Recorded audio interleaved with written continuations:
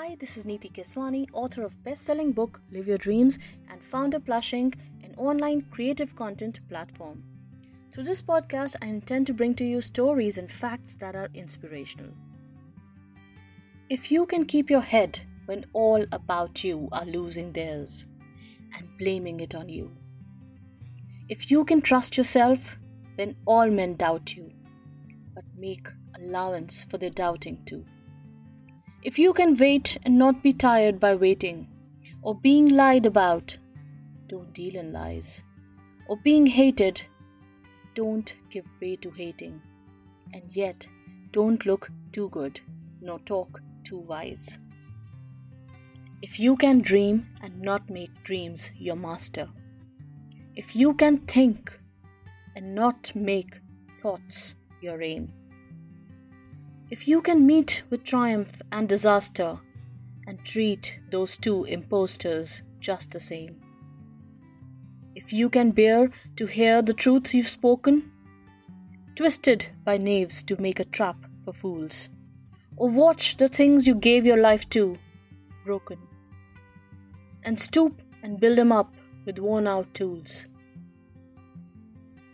If you can make one heap of all your winnings and risk it on one turn of pitch and toss, and lose and start again at your beginnings, and never breathe a word about your loss.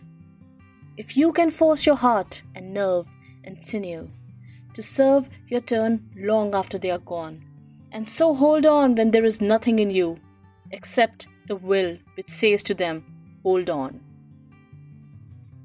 If you can talk with crowds and keep your virtue, or walk with kings nor lose the common touch, if neither foes nor loving friends can hurt you, if all men count with you, but none too much, if you can fill the unforgiving minute with 60 seconds worth of distance run, yours is the earth and everything that's in it. And, which is more, you'll be a man, my son. Joseph Rudyard Kipling was an English journalist, short story writer, poet and novelist. He was born in India, which inspired much of his work. Kipling's work of fiction include The Jungle Book, Kim, and many short stories including The Man Who Would Be King. His inspirational poem, If, first appeared in his collection Rewards and Fairies in 1909. The poem If is inspirational, motivational, and a set of rules for grown-up living. Kipling's If contains mottos and maxims for life, and it is a sort of a blueprint for personal integrity, behavior, and self-development. Lines from Kipling's If appear over the player's entrance to Wimbledon's centre court, a poignant reflection of the poem's timeless and inspiring quality. If is perhaps even more relevant today than when Kipling wrote it, as an ethos and a personal philosophy. And that is the reason why I started my podcast on a beautiful, inspirational note.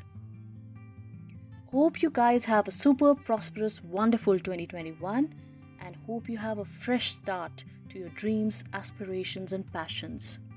This is Neeti Keswani signing off, and you are listening to Plushing Podcast. Stay tuned for loads of inspiration coming your way, same time next week. Thank you.